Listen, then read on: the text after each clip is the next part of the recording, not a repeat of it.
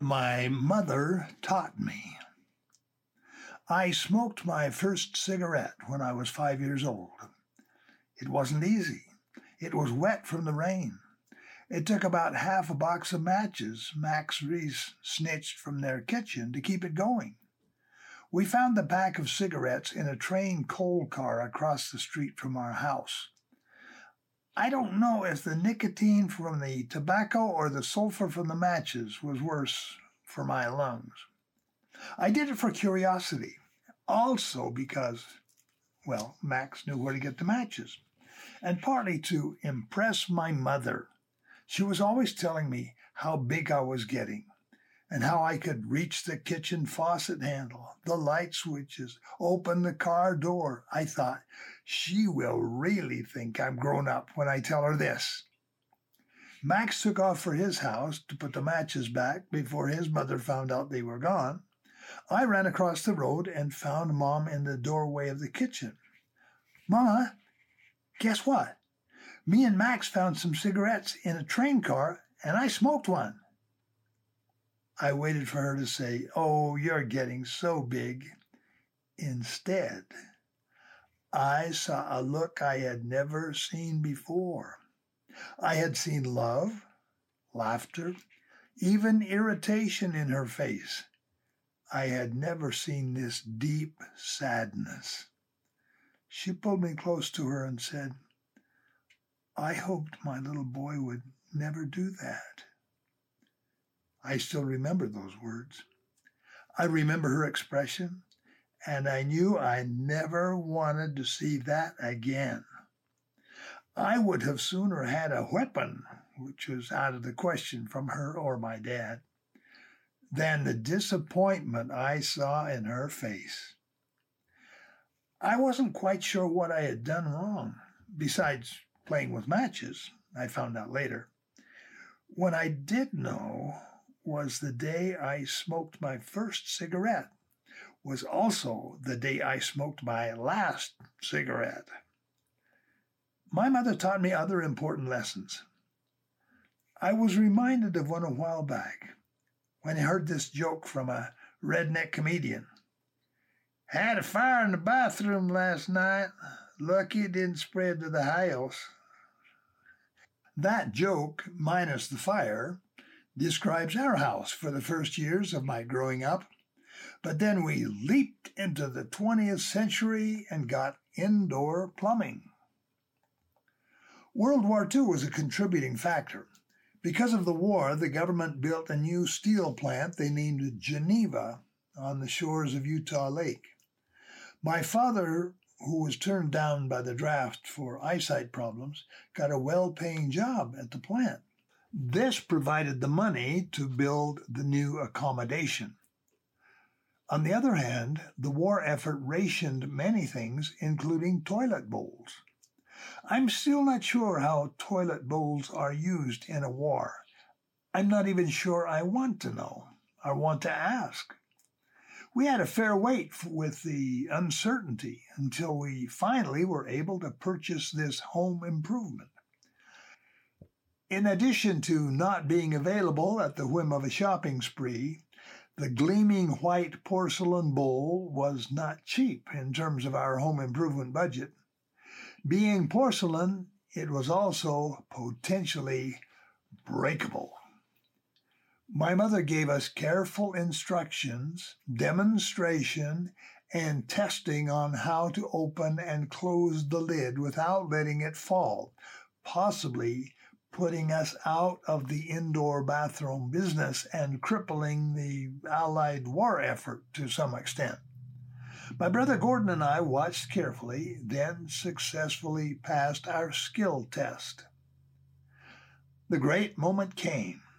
We experienced the first flush of success. Sorry, couldn't resist. Life was better, especially in the winter. Then one day, we were at the city dump. My memory grows foggy at this point, but I assume we were there taking trash to the dump, not from the dump. Things were tight financially, but not dumpster diving tight. Gordon and I were off inspecting the interesting offerings cast from our little town. Mother called authoritatively, "Come here." We came. She pointed to a ghastly scene, a white porcelain toilet with part of one side broken out. We stood solemn and stunned. Secretly, I hoped it was wounded in the war by a howitzer shell and not the result of some kid dropping the lid. The poor prodigal, now stabbed with guilt every time a family member leaves the house in winter to visit the, quote, facility, unquote, out back. Whatever the cause of the catastrophe, Mom reminded us again how important it was to set the lid down gently. Though she rarely mentioned it, I'm sure I often fell short of Mom's expectations. At my request, we got a correspondence course on playing the piano. It is moldering somewhere in its original male wrappings. "Move quickly," she admonished me to that. My quick was her stopped. "We've packed enough socks for you to wear a fresh pair every day.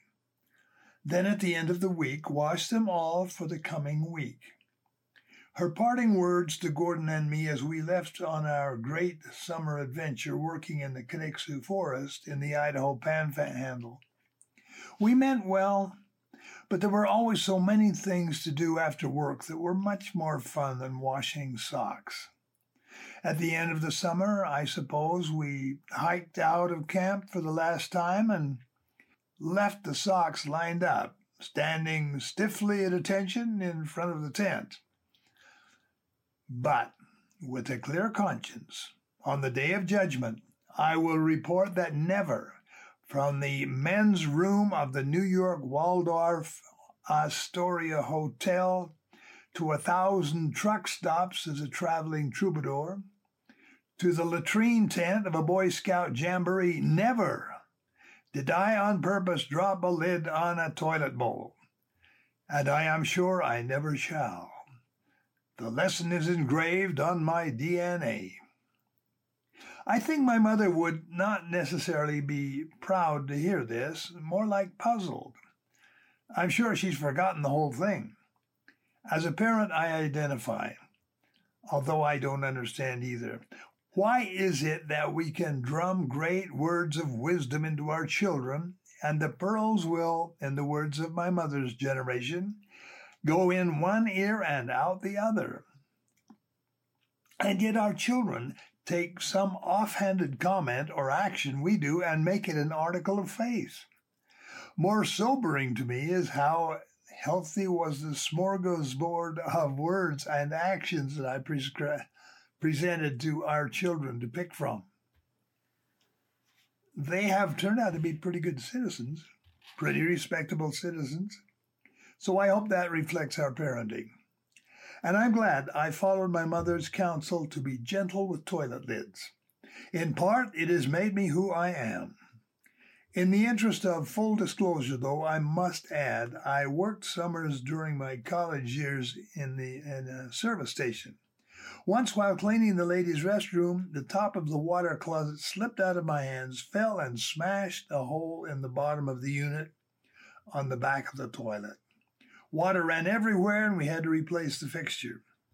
The station manager was a good-hearted guy who took my clumsiness in stride.